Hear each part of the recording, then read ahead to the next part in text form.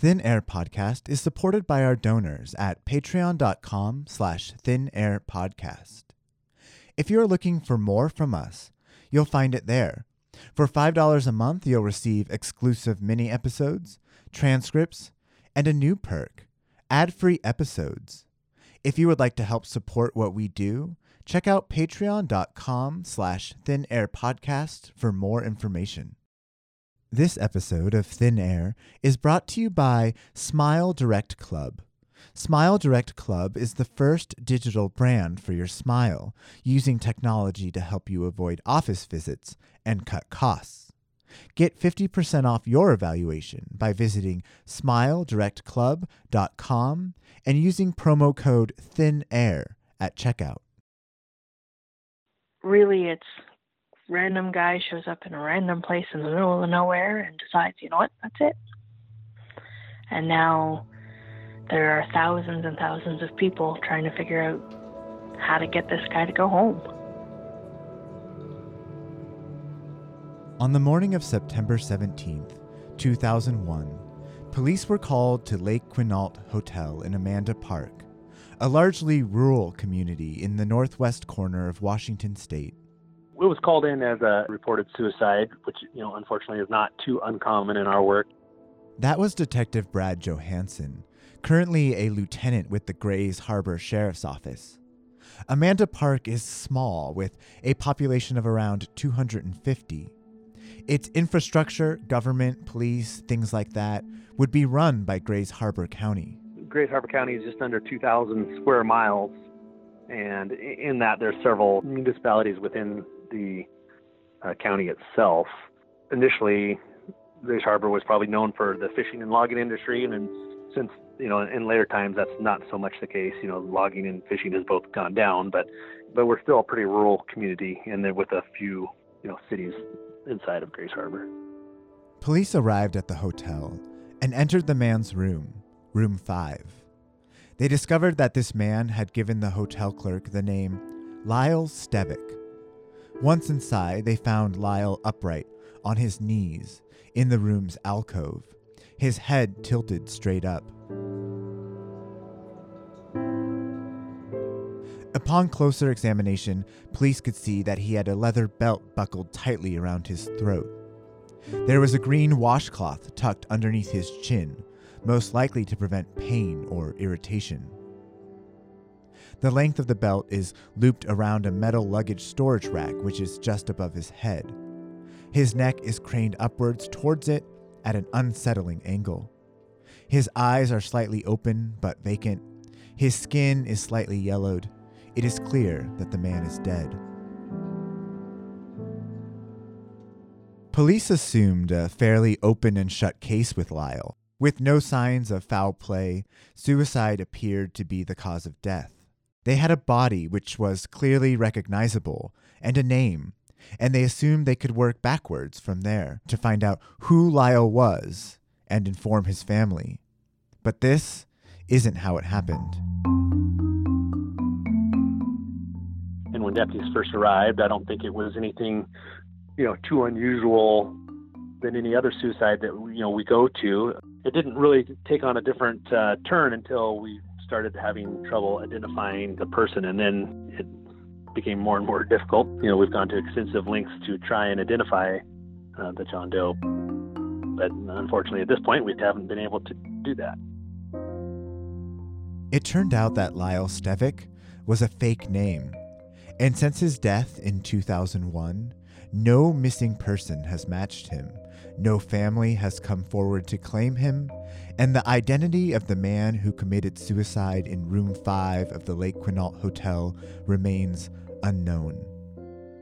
On a missing person, you're looking for the person themselves, and that's hard to come by. And in a situation like this, if somebody has a missing person, usually they're searching out that information, and that information is readily available to get. But for some reason in this case, it just hasn't come up. Yeah, it's like a reverse missing persons case almost. Exactly is what it is. I'm Daniel, and welcome to episode 28 of Thin Air, a podcast dedicated to telling the stories of the missing from all around the world. Today's episode is somewhat different than any other episode we've done before, and in some ways is the opposite of what we regularly do. In today's story, rather than a missing person, we have the person, but their identity is missing. And Lyle's story, or the man who claimed he was Lyle anyway, is one that is particularly unsettling, if only for the reason that it so tantalizingly feels like it could be solved. The good part is like I said, we were able to find the victim, shortly after death. We were able to get dental records and fingerprints and DNA and all the things we need to identify him if we just could, find the person that's missing. First, here's what we know about the days leading up to the suicide of the man who called himself Lyle Stevick. Detective Johansson wasn't on the scene that day in 2001, but is currently in charge of the investigation, which was recently reclassified as active. When it first came out, I was working for the sheriff's office, but I was a deputy then, and then at one point I worked as the detective sergeant in investigations, and so I kind of oversaw the case while I was the detective sergeant, and I've since been promoted to lieutenant, and so I've just kind of have probably more knowledge than most of the guys working on it, but the initial people that were working on it are detectives, and they've since retired. The investigation started with the body left behind. Lyle was white and estimated to be between 20 and 30 years old at the time of his death. He had black hair combed straight back and hazel eyes. He was 6'2" and weighed around 140 pounds. The clothes he wore were generally available from many major retailers in the U.S. A gray Fruit of the Loom t-shirt, Hanes underpants, Levi 500 jeans, and black Timberland boots. The clothes themselves were all very clean, as noted in his case file. Investigators began to look for some physically unique characteristics. So, obviously the first thing you can do is obviously look for identification, on the person's scars, marks, and tattoos, and check local databases and law enforcement records, systems in order to try and identify him just by his, maybe by his physical characteristics, general overall description. Of course, all those things were done, and we weren't able to identify him that way. There were some unique things about Lyle's appearance that stood out. Both of his hands had small cuts and abrasions. On the knuckles of his right hand specifically, there were 2 vertical circular gashes. He had a mole on the left side of his chin and had, at some point in his life, an appendectomy.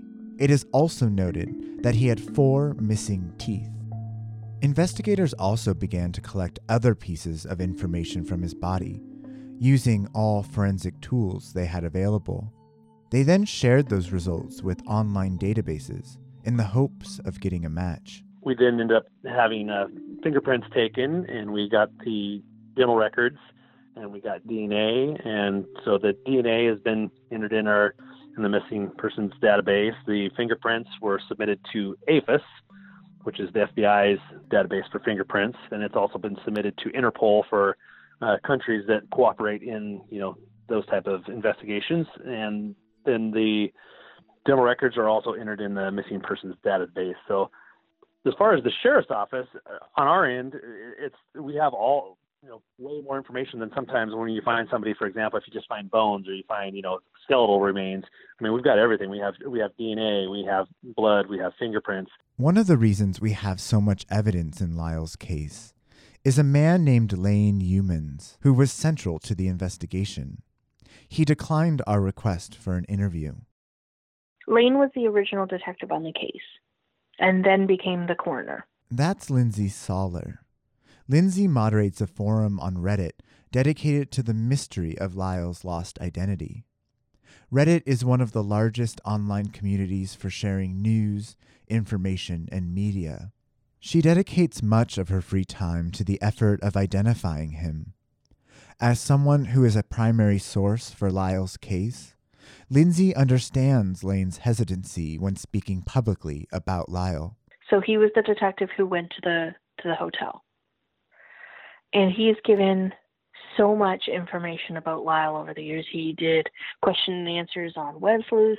He's answered every question I've ever asked him over the years. I think it probably gets tiring having people ask the same question. He told me once, he goes, I enjoy answering questions for people, but some people just ask questions that are like, why is that relevant to helping find him? Lindsay, also known by her Reddit username Urbex, has opened up Lyle's story to the world, and the work she has done on this case is incredible. And that's because, for her, it's sort of an obsession. I took a vacation day just to Lyle. We call it Lyling. When we all get together to do research together, hey, do you want to Lyle tonight? Yeah, okay, I'll Lyle tonight. Yeah, he's now a verb. A big part of what Lindsay is doing is attempting to rule out, via circumstance, and if it comes to it, DNA, missing persons who could be Lyle Stevic. She's ruled out almost 1,000 different potential matches. After a while, you've gone through so many missing people and so many options and so many different theories that after a while you're like, this guy doesn't exist.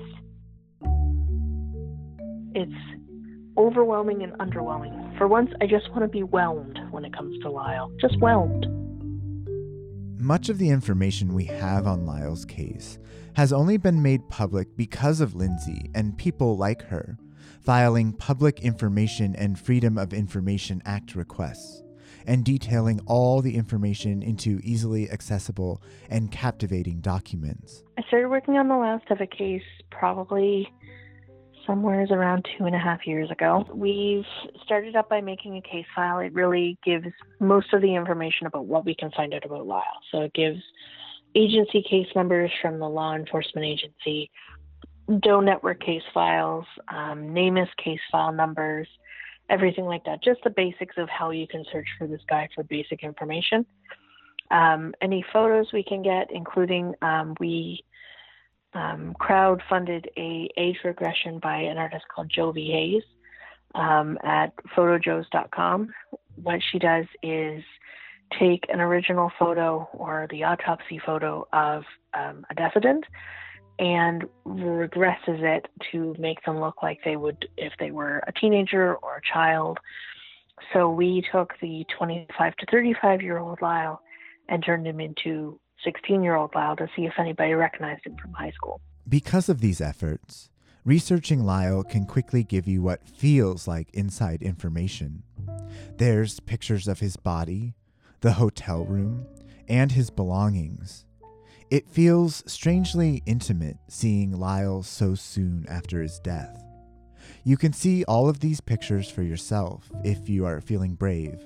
We will post links to the Google Doc on our website, thinairpodcast.com.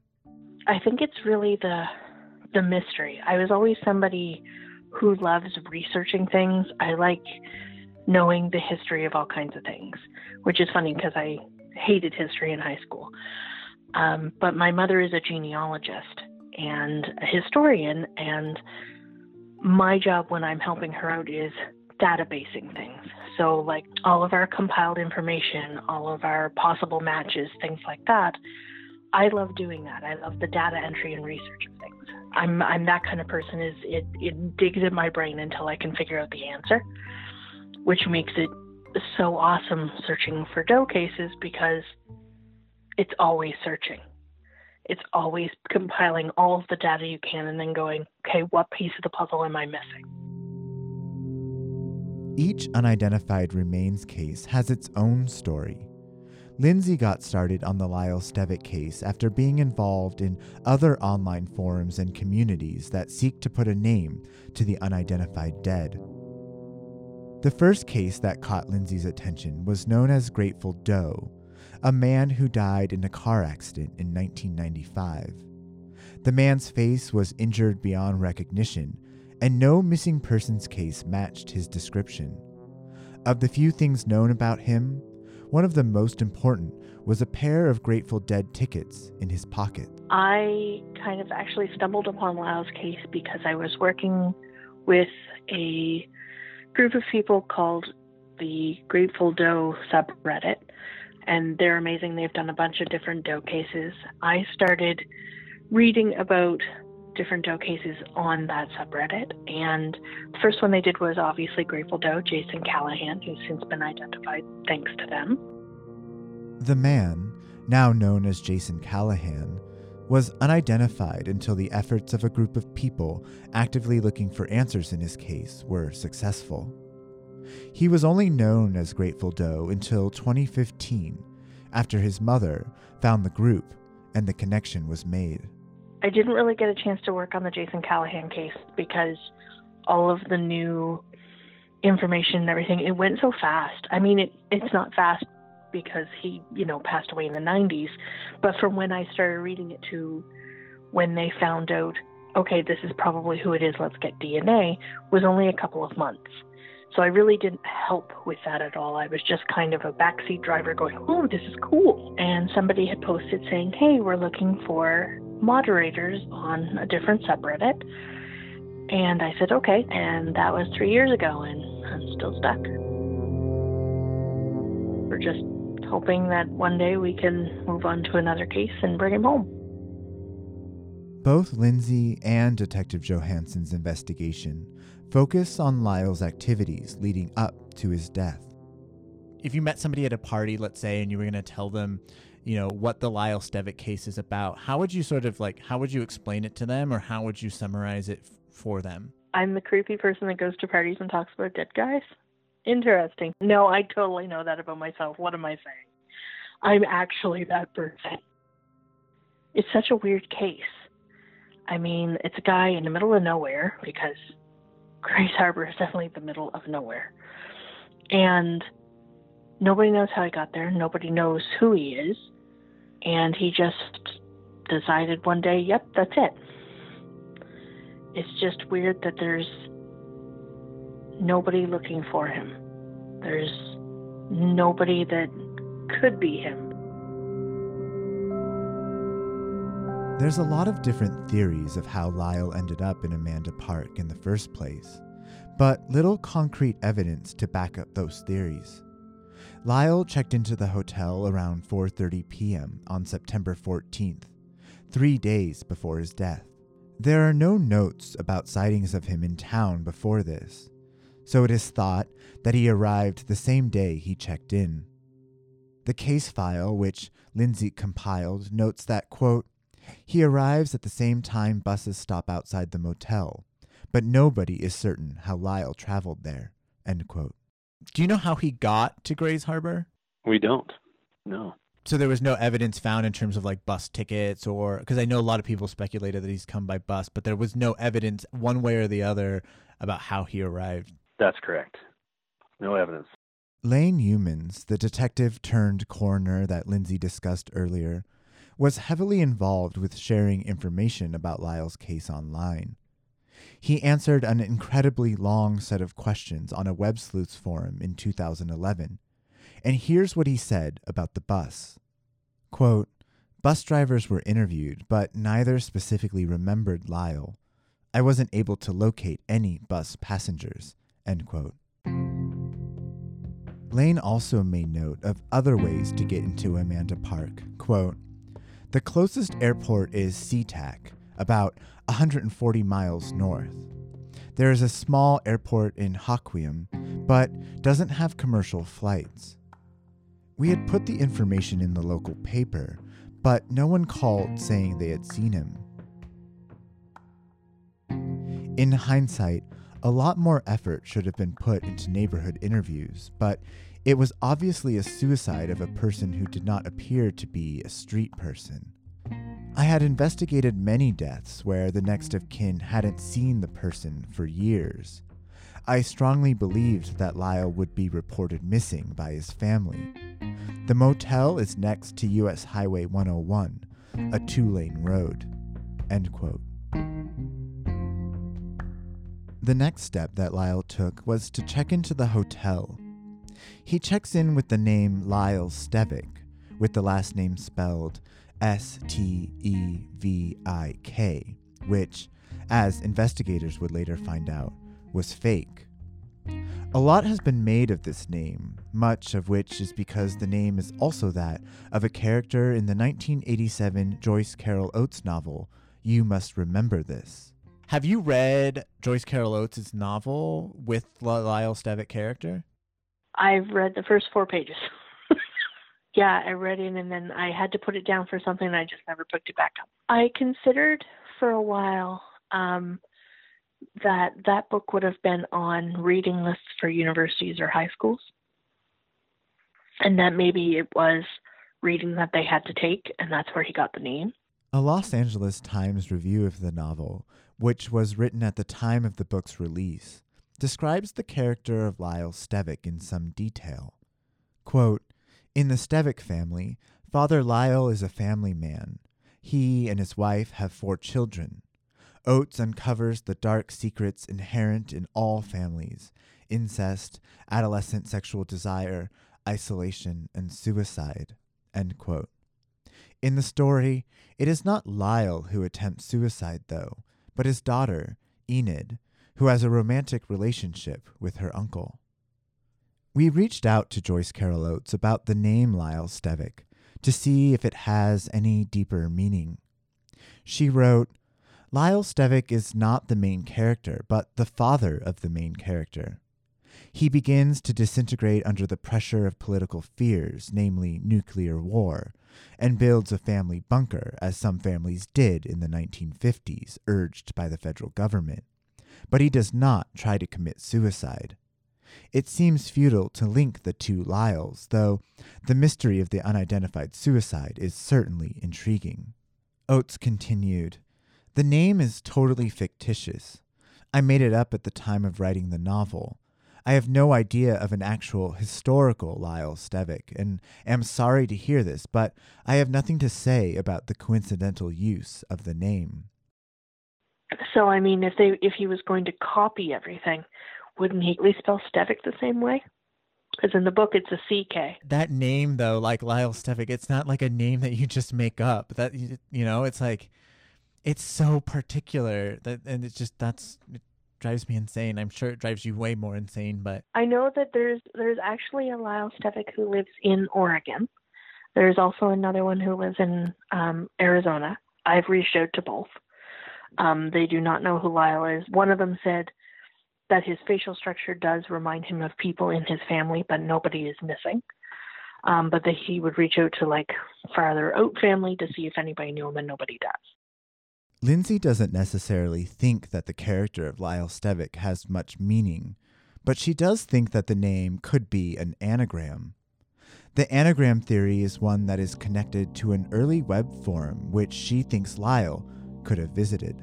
Ashspace was, or is, I'm not sure, it's kind of up in the air. It was an old forum that was made for people who were planning on killing themselves. Not as a, oh, don't do that, you have so much to live for, but as a support of, ways to do it, how to say goodbye, how to purge all of your things, a support group. That's my understanding anyway. One of the people who I assume frequented the forum was named Stephen. If you take Lyle Stevick and you use it as an anagram, it's Kill Stevie. And I'm wondering if Stevie and Stephen are the same person. Because it was posted just a few days before Lyle killed himself. And he wrote a how to hang yourself. I did ask, I believe it was Lane, about Stephen. He goes, I always had this kind of backseat wonder if Lyle was Stephen as well. The post on Ashspace by the person named Stephen was published on September 11th, 2001, just 5 days before Lyle's death. The title of the page is Stephen's Suspension Hanging Reference, and it lays out the best methods for hanging yourself. Quick warning here, sensitive listeners may want to skip this part. There are some similarities in the post to what happened to Lyle. A major aspect of Stephen's advice is that you should be comfortable while doing this, or you won't do it. Lyle placed a cloth under his neck, something that the post advocates.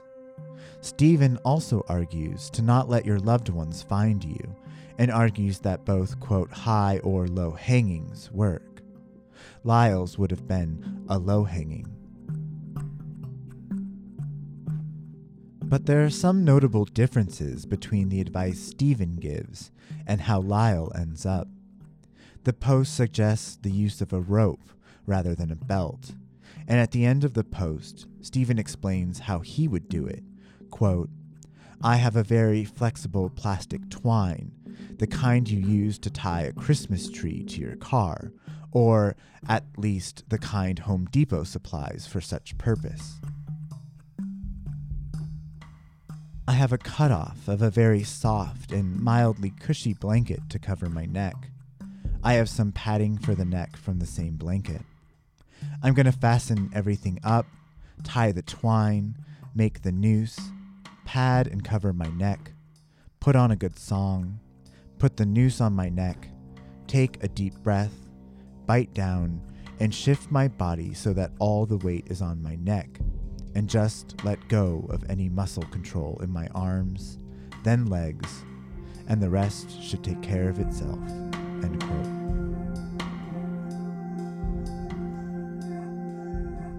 I did reach out to the administrator that runs the archived page, and they told me that I was using him as a personal canon and to leave well enough alone, and unless I could find a family that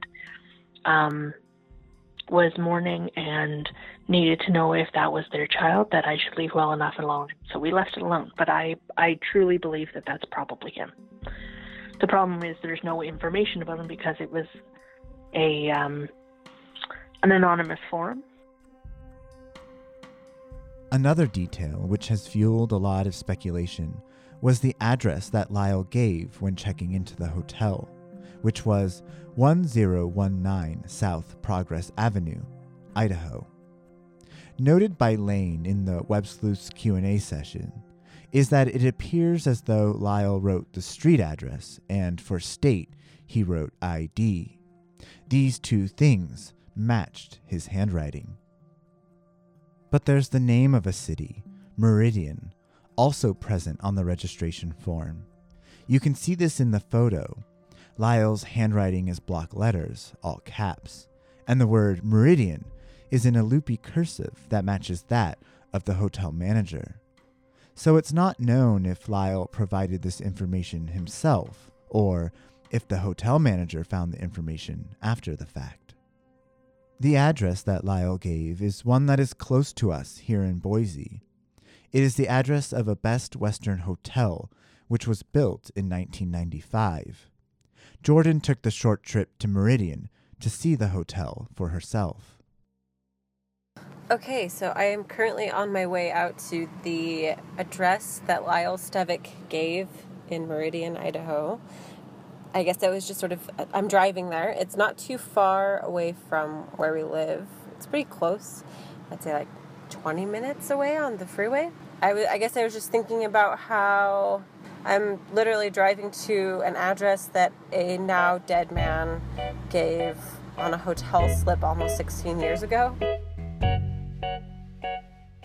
The first thing I noticed is there's just a lot of generic businesses around here. So this is actually tucked away from the street, but looking to my left, it's directly on, it looks right on the interstate, so right on I-84. So it seems like a very transitory kind of place. I'm from Boise, so I live in Idaho. Meridian is just the next city over. Did you go? I need you to go in the steam tunnels underneath and tell me if there's other bodies or something. Or like a clue that's written and it says, hey, you found my clue. Please go to this address next for the next clue. Like it's scavenger hunt. I'm gonna go tell the hotel clerk kind of what I'm doing so they don't think I'm weird. At the hotel that he checked into, he gave this address of this specific hotel. Really? as his address. Have you heard of Reddit before? Yes. The person who runs that subreddit, we talked to her. Yeah, and she wanted us to come here and take pictures and like describe what it looks like here. She'd probably want me to ask if there's like some secret like murder basement or something like that. No, nothing like that. That was me if I would have known that there was something. Yeah. I'd be like, no, demons come up from there. Okay, no demons from the basement. Exactly. Got it. But yeah, I don't know if anything personally. I mean, have you heard anything? I've never heard anything. Yeah. This place has been here for a really long time. Yeah, I've scoured so much about that address. There are other Progress Avenues, but not South Progress Avenue.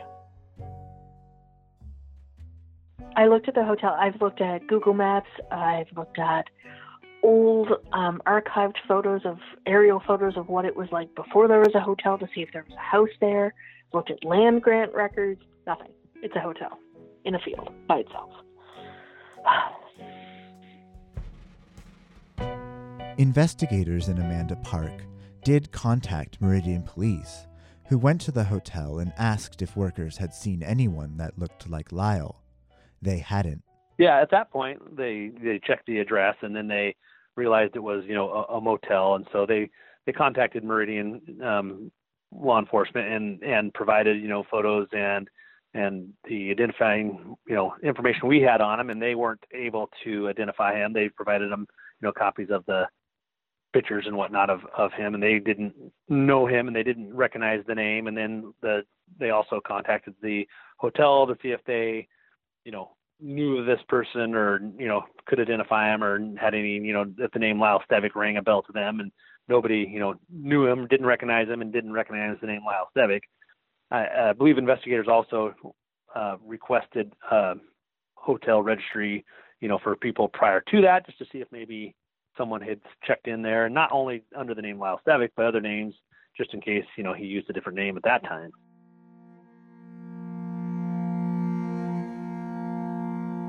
After giving the address, Lyle pays for one night's stay.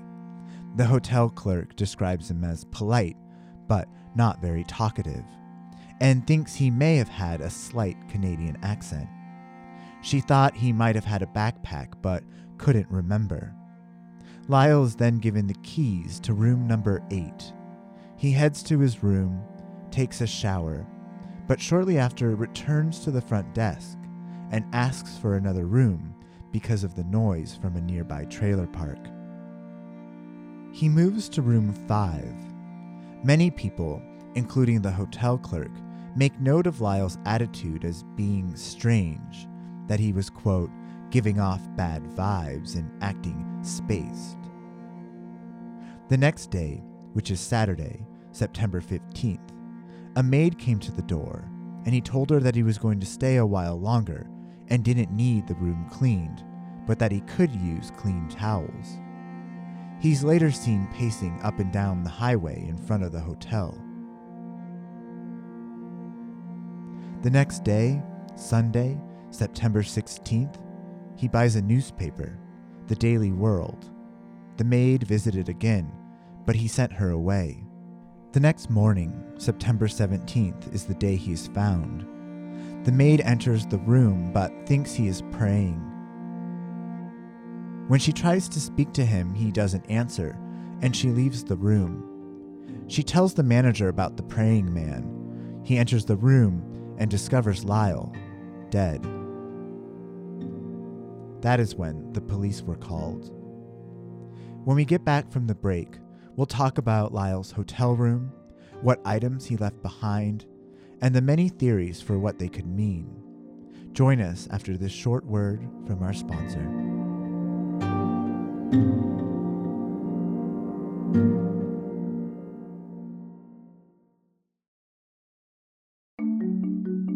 This episode of Thin Air is brought to you by Smile Direct Club.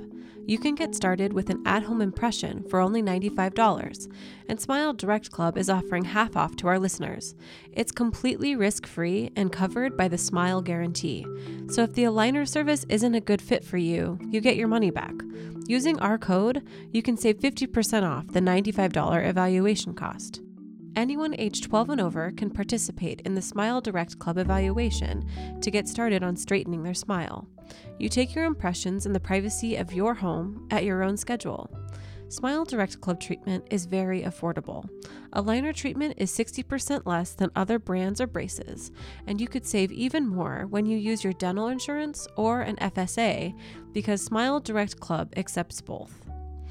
After receiving my own at-home impression kit, I was a little nervous about making good impressions of my teeth, but their impression guide eases you through every step. It was fast and easy, and because the process was explained so well, I actually had a lot of fun creating my own impressions. All that came next was sending them off and waiting for the results. Once my impression kit was processed, I got to see a 3D rendering of my teeth and how they would change. It made me so excited to see what my new smile would look like, and I can't wait for my new aligners. Smile Direct Club believes everyone deserves a smile that they love, and that invisible aligners shouldn't cost a small fortune. Treatment time averages 6 months and ranges from 3 to 10 months. So what are you waiting for? Do you want to try it for yourself, risk-free? I think you do. Save 50% off the cost of Smile Direct Club's at-home impression kit by visiting smiledirectclub.com and using the promo code THINAIR at checkout. Not available in North Carolina. That's Smile Direct Club and use the promo code THINAIR.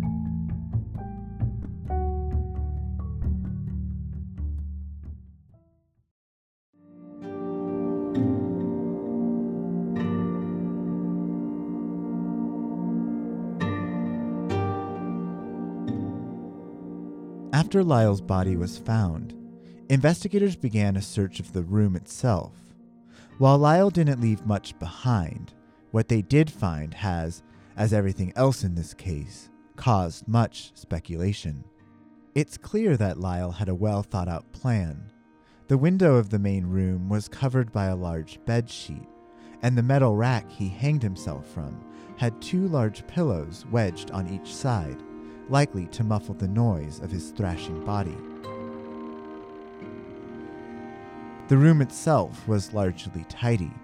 The bed appeared to have been slept in, but the time of death is still estimated to be in the evening hours of September 16th. By his bed was a white comment card with the words, "For the room," written in capital letters. Inside, there was $160 in new $20 bills, which is odd because there's no bank or ATM nearby. Doesn't really have anything with him, doesn't have a bag, has like a toothbrush and a pen and some change and some crisp, bills, which I can't figure out. In the trash can, there's the newspaper that Lyle bought the day before, as well as an empty Pepsi can and a piece of paper with just the word "suicide" written, again in Lyle's handwriting, all capital letters. I think the little note that said suicide on it confuses the shit out of me. But I think there's umpteen number of reasons he could have written it down. Lane commented on this in the Web Sleuths forum, quote, "The suicide printing was slightly larger and more distinct. The paper was crumpled and thrown in the trash can. I had speculated that he either wrote the word out because he wasn't sure if he was spelling it right, or he had written it as a sign so that whoever found him would know it was a suicide. He then realizes it will be obvious what has happened, so he discards the note." End quote. I know my mother thinks that he wasn't alone in the room, which is the topic of quite a lot of different dinner time arguments over the dinner table here at my house. You think he was alone, your mom thinks he wasn't. She thinks that him and somebody else were having fun in the room and things went wrong and they said, "Oh shit, I have to make it look like it was on purpose," and strung him up. Which I'm sitting here going, how are you going to lift a 100 and whatever he was pound man into a closet? And that the suicide note was faked? No, that hanging was faked. Oh, that the hanging was faked, but that the suicide note was to make it look like it was a suicide. Lane dismisses the idea that someone could have been in the room with Lyle and was responsible for his death, either intentionally or accidentally. Quote, "I've seen staged crimes, and no one is this thorough. They always overlook details." End quote. A full autopsy of Lyle's body was done. He had nothing in his stomach, and there were no food wrappers of any kind in the room. There also wouldn't have been many options for food near the hotel, so it seems that he wasn't eating much in the days before his death. Lane also speculated that though Lyle weighed 140 pounds, that it seemed likely that he had lost some weight in the months leading up to his death, as his clothes were large for his frame. Quote, "I should add that Lyle was very thin. If he lost weight, it was over a period of time. The skin was not loose or sagging. It is possible he lost the weight due to depression." End quote. Further examination of his body revealed more of who he could have been in life. For example, his hands were uncalloused and his nails were clean and trimmed. He had shaved recently, and Lane thought that his hair had been trimmed in the last month or so. This led Lane to believe that Lyle hadn't lived on the streets. Other than being thin, Lyle had no sign of disease or medical problems, other than the small cuts on his hands and a previous appendectomy scar. There was no evidence that he was a smoker, and there were no drugs in his system. During this time, Lyle's DNA and fingerprints were taken, dental impressions and charts were created. Police then began the process of submitting these to various online databases. So when you first submit them, they will check them against all the fingerprints that are on file. So they're going to look for any, potential matches. And if they find any matches, then obviously they'll do a more thorough investigation to see if they are, they have identified the person. If you don't get any identifications, then those fingerprints are put on file in case somebody else submits some fingerprints, and then you get a match that way. So if this person, for example, had an arrest record, or maybe he was a school teacher and had to have, fingerprints for pre-employment, anything like that, his fingerprints would be in the system. And then there's another system called CAFIS, and that's for missing people, and then his prints have been submitted to CAFIS as well. And that gets checked periodically. His DNA is entered into the system, right? It is, yeah. So that's the thing. And nowadays, I think most people are pretty familiar with that process, and they're pretty familiar with the idea that family members can come forward and provide their DNA, and it's enough to give us a identifiable reading on a person to find out who the person is related to. Do they take DNA from people who commit crimes nowadays and enter them into those databases? They do. So if a relative of his were to get arrested for whatever reason and their DNA were to be entered, would it ring a match for him? Yeah, and that's what it depends on, is how close the relative is to the person. Lyle's buried shortly after his autopsy in nearby Aberdeen, Washington. One of the more recent developments in Lyle's case is that his body had isotope testing done. Just recently, in the last few years, we were able to go and get more information by exhuming the body, and then they used that to do an isotope testing to try and narrow down where he potentially could have traveled prior to his death.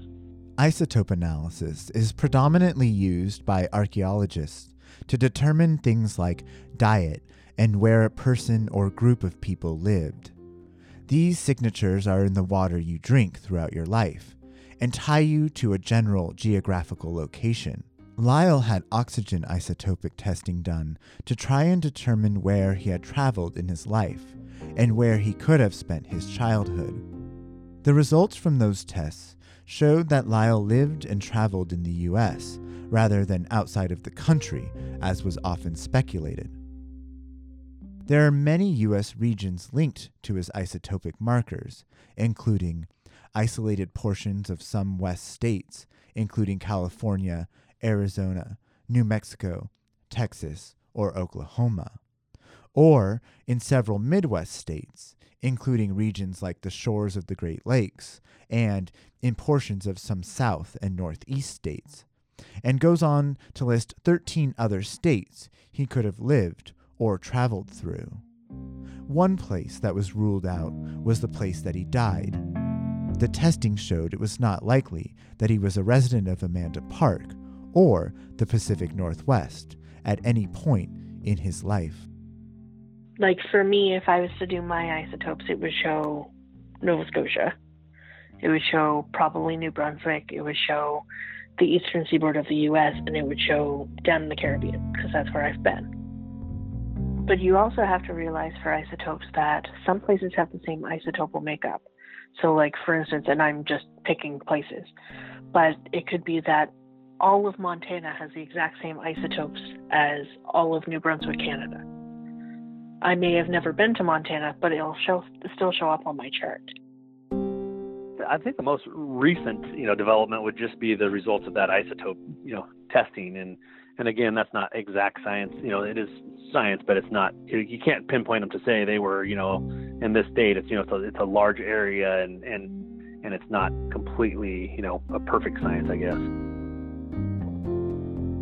I actually had somebody from NamUs the other day tell me, like, we use isotopes once in a while, but it's so hard to pinpoint anything with it that it's a last resort. Which sucks, because when we first got the isotope result from Brad, I was like, something we can work on. And now I'm sitting here looking at it going, ugh, fine. I've reached out to all the Ancestry and 23andMe and Family Finder and all of those, but they all use saliva samples, and all they have for Lyle is blood. So that's probably the most recent development. But other than that, there's nothing really new. I mean, the sheriff's office has done, we've got more than in a missing or unidentified person case. We've got, more than you could ask for. We have everything that you use to identify people. And unfortunately, this person's family or this person's relatives have not looked at sharing DNA or filed, reports where we could get his dental records or his fingerprints or anything like that. So, is it possible that his family just don't know the way to do that? That's possible. Is it possible that he's from out of the area or out of the country? We also worked with the RCMPs in Canada trying to identify this subject, and again, to no avail. So, as all the evidence collected in Lyle's case sits, waiting for a match, the theories and speculation about who Lyle was has continued, largely online. A key aspect of what Lindsay does is field questions from visitors to the subreddit, which range from insightful to more outlandish.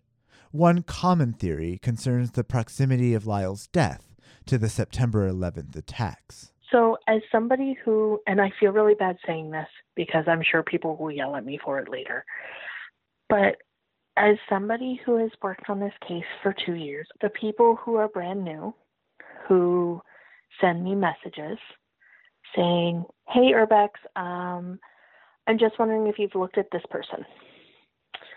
And I'll go, yep, he was ruled out by DNA 4 years ago. Please do your research before you ask me stupid questions. And it's not because I don't want to help them. It's not at all. I'm anything but an ever-loving administrator of that subreddit. I'm gung-ho for new people to help. We welcome you with open arms. But please read up on the case before you go, hey, do you think he's so-and-so? No, because so-and-so was African-American. Maybe you should look again. The 9/11 thing comes up. It's like once a month it'll be like, hey, new person wants to know about 9/11. And I'm like, oh, I'm not approving that post. Sorry. Do you get a lot of inquiries about this case from the public? We hadn't initially, but I would say in the last few years, we've gotten a lot of public interest in the case. It's gained a lot of popularity on the internet, and there's been, like I said, several groups that are out there, actively trying to identify our John Doe. Do you think that's a positive thing, or is it sort of more of a negative thing to have that much interest around it? I don't see it being a negative thing at all. I think it's positive. I think people are, doing everything they can. I think, unfortunately, because people don't have all the information, I think a lot of repeated work gets done, though. There was a theory that Lindsay came across that stuck with her. One night, while researching Lyle's case with another moderator, she discovered what she thought was a major breakthrough. So there is a circus called, or was a circus called Circus Chimera that used to go and tour the U.S. And if you look at the isotope maps, the isotope timeline for that year follows that circus. So, of course, we reached out to the circus to see if any of them knew him. And I remember one day I went, yeah, I'm looking into the circus thing because it bugs me, and I'm wondering if maybe, he was a circus kid. Because it happens. Parents are in the circus, and off you go. You're not in school. You're part of the circus. And I'm looking through, old archive photos of them. And then I saw him. And I went, oh, my God. I found Lyle. This is a photo of this young man sitting eating porridge or something, sitting at this table with a bunch of people eating. And he caught my eye, and I looked again, and it was that's him. It has to be him. 110% has to be this man. I verified with the person who took the photo. No, it is not him, because that person is still alive. It's a little bittersweet. So it's the, holy shit, I did it. This isn't all for naught. And then the, holy shit, I did it. What am I going to do tomorrow? Right? So, but it was just, I panicked, right? Because you're going through your head going, okay, who do I have to tell first? Do I tell Lane? Do I tell Brad? Do I reach out and try to figure out who this person is? Do I send this to them first? Do I do research first? Your head goes wild. And then it was, oh, this isn't him. I'm stupid for thinking it was him. Mild depression for the next 6 days.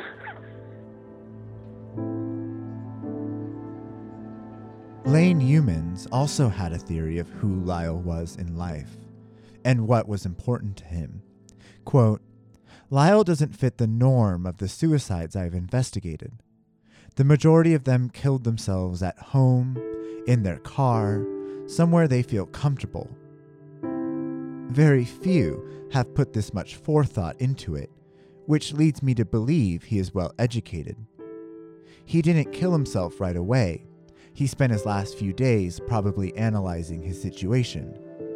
If a person really wanted to disappear, they could walk miles into the woods. Grays Harbor is 1,900 square miles of woods. Lyle wanted his body to be found, to be taken care of, to be buried. I believe he just didn't want to burden his family. Lane continues, only about 15% of people who commit suicide leave a note, which is so sad. The loved ones left behind are left with so many questions. I believe Lyle did notify his family. He just didn't leave a note for us. I have investigated several other suicides where people have come here from out of state and had gotten rid of their identification, jewelry, etc., so they wouldn't burden their family with having to deal with the remains. I have always been successful in identifying them, until Lyle came along. I think that, we're just going to have to, get lucky, and somebody's going to see somebody that was entered as a missing person from maybe a small agency. A lot of times when someone goes missing, agencies don't collect DNA, and they don't ask for dental records, and they don't get all the information to law enforcement. And it's possible that's the case, but I think it's going to have to come from probably somebody that, knows who this person is. I think they're going to have to go to authorities and start providing some information, to law enforcement that would be valuable. But you never know. These cases could be solved, by somebody who just happens to see, the right missing person that fits.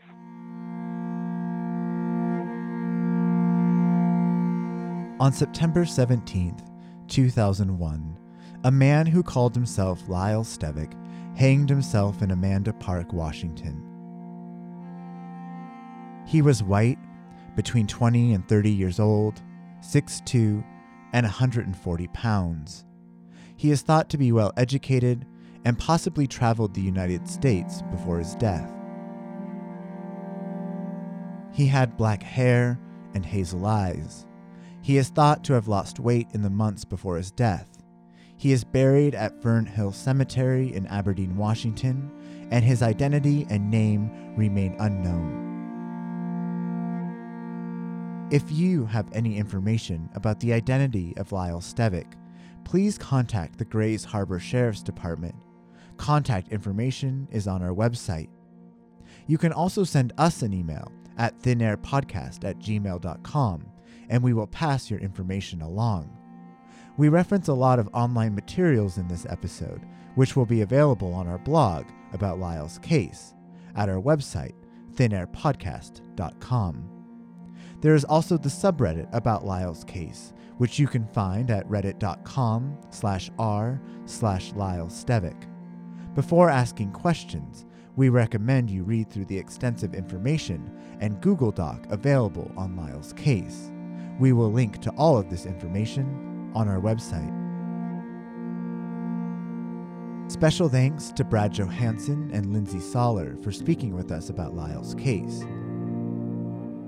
Thin Air Podcast is produced and hosted by me, Daniel Calderon, and Jordan Sims. Our intern is Chris Reish. Music for today's episode is provided by Blue Dot Sessions. Check out their amazing collection at sessions.blue. We also have to thank our Patreon donors. We couldn't do what we do without the support we get from listeners through Patreon. One of the rewards available is to be listed as an executive producer of our show and to get a shout out in the episode. The executive producers of Thin Air Podcast are Bonnie Mortensen, Anthony Loper, Rebecca Hardberger, Aaron Moore, Lane McManus, Furl Durbin, Heather Cadu, Mistaya Pena, and Elizabeth Farmer. Thank you so much for your continued support of our podcast.